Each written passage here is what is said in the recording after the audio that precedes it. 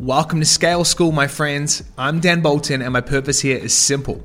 I want to help you increase the scalability of your coaching or consulting business so as it gets bigger, life gets better.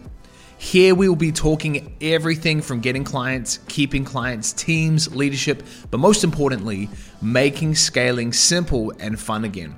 Thanks so much for tuning in, and I hope you get a ton out of today's episode. It's great to have you here. Welcome to your first call. So here's what you need to ask yourself. What are the core beliefs that someone has that would hold them back from working with someone like me? And an even bigger kind of brainstorm to do is, what are the core beliefs that someone has that is holding them back from the dream version of themselves, right? Because all of us are in the personal transformation game, even if we sell business to business like lead gen, right?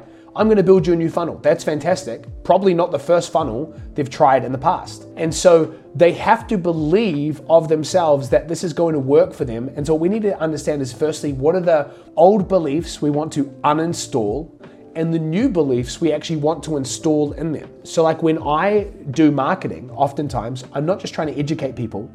I'm trying to share the why behind the what and the how. So the what and the how is typically what we communicate with the most when it comes to our marketing messaging.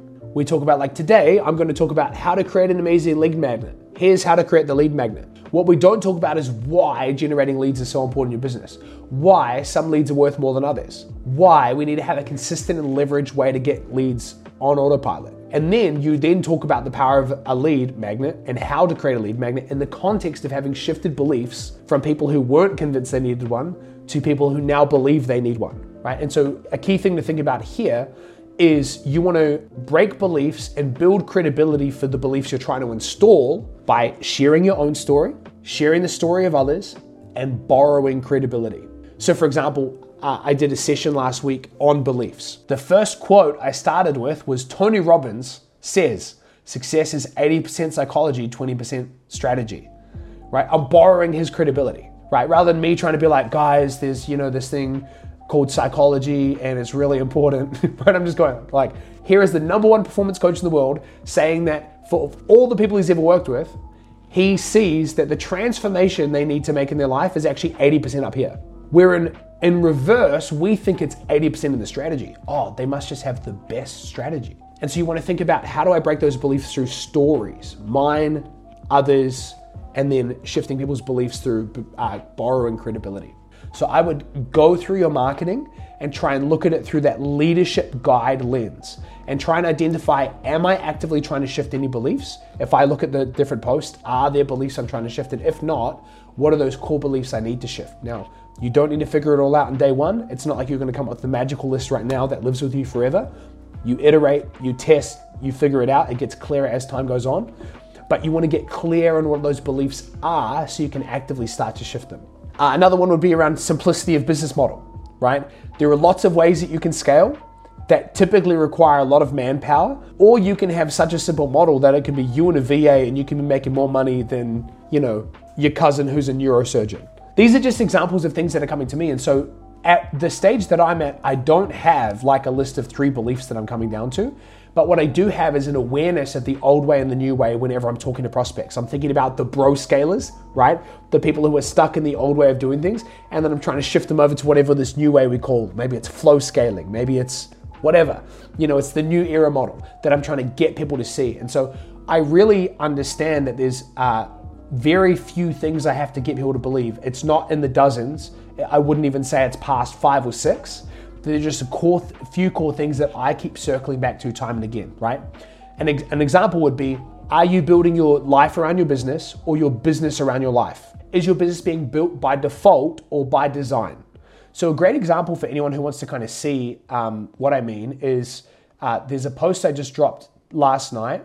So I'm promoting the 7-figure value creator training. And so the purpose of this post is to sell that, right? But it's a decent sized post. And so there's a number of belief shifts that I have here, right? So I talk about how your business is either built by default or by design, and how many of us are stuck in business models that no longer fit us because we're just doing the thing the coach in the program told us to do, right? For most people, as they might read this might be the first time they've ever thought about the fact that they've inherited a wrong fit business model. Many people just think that they haven't applied it right. Oh, I must not have done what Russell Brunson exactly told me to do, right? I went through the Sam Ovens program and maybe I just missed a module and that's why it's not working. As opposed to realizing that maybe they have the right business model that's right for somebody else and now they need to adopt and adapt it for their own situation. That'd be an example here.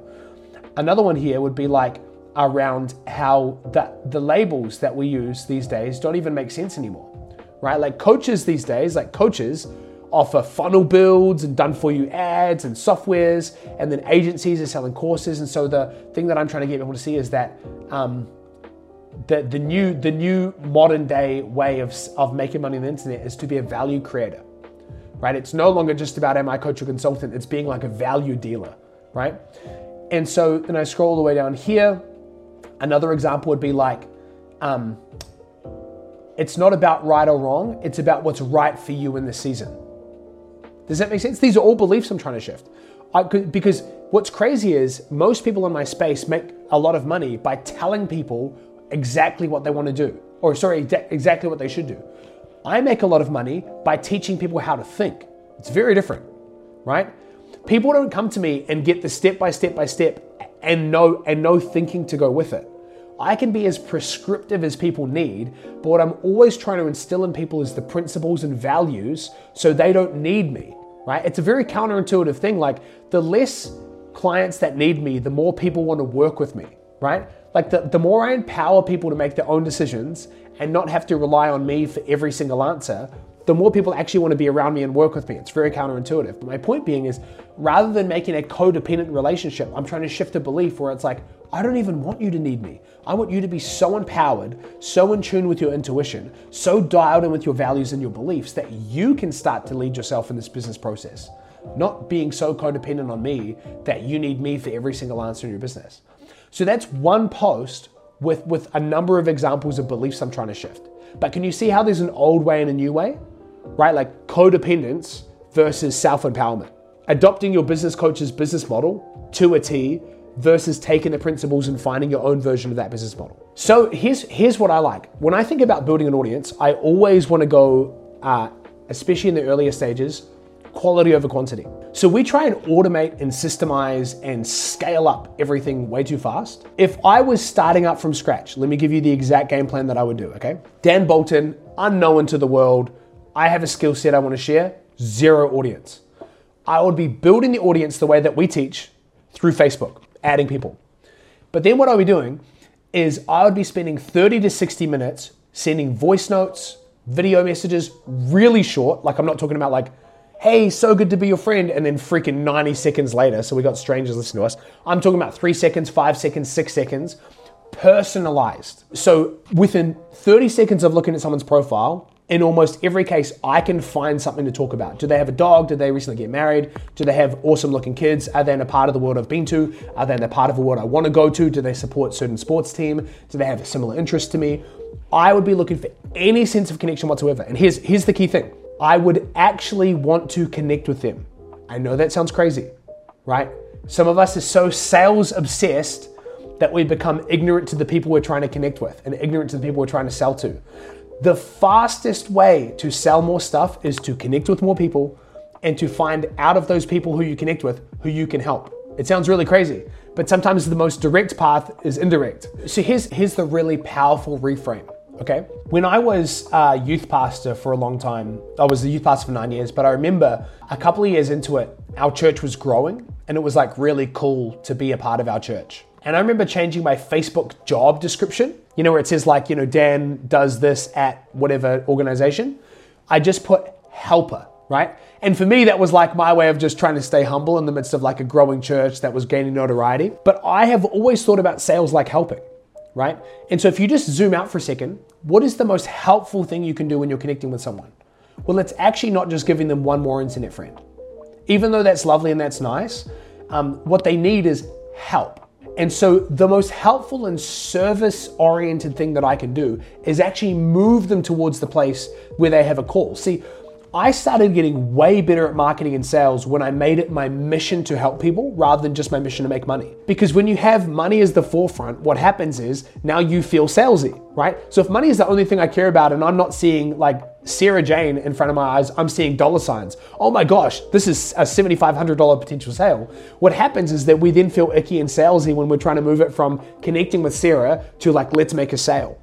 Rather than looking at Sarah and going like, Sarah has a problem and it looks like I have the solution to it. Literally the best and most loving and kindest and most service-oriented thing I could do is move Sarah towards a place and move this conversation towards a place where we can actually discover whether or not I can help her. That's the best thing I could do for her. That's the most loving thing that I can do for her. That's the kindest thing I can do for her.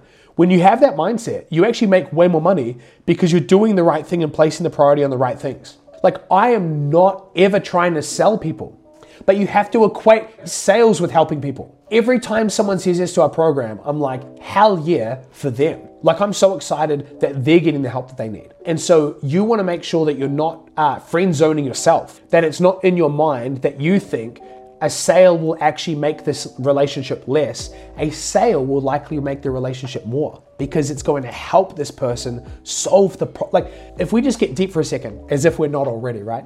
When you start to really develop empathetic traits, not sympathetic traits, empathetic traits, and you start to realize what people staying in their current state is costing them, the pain, and then you realize that in one hand you have the painkiller that could relieve their pain, maybe not just for a moment, but for good, you start to realize that it is your moral obligation to market and to sell. It's no longer about Chad and Holly trying to make money and buy cool stuff and go on cool holidays. You are a person with an ambulance driving through a war zone and you're looking for the people that need your help now. It's your moral obligation to do something about it. And so whenever I'm connecting with anyone, I'm not just looking for sales. I'm not looking to make money.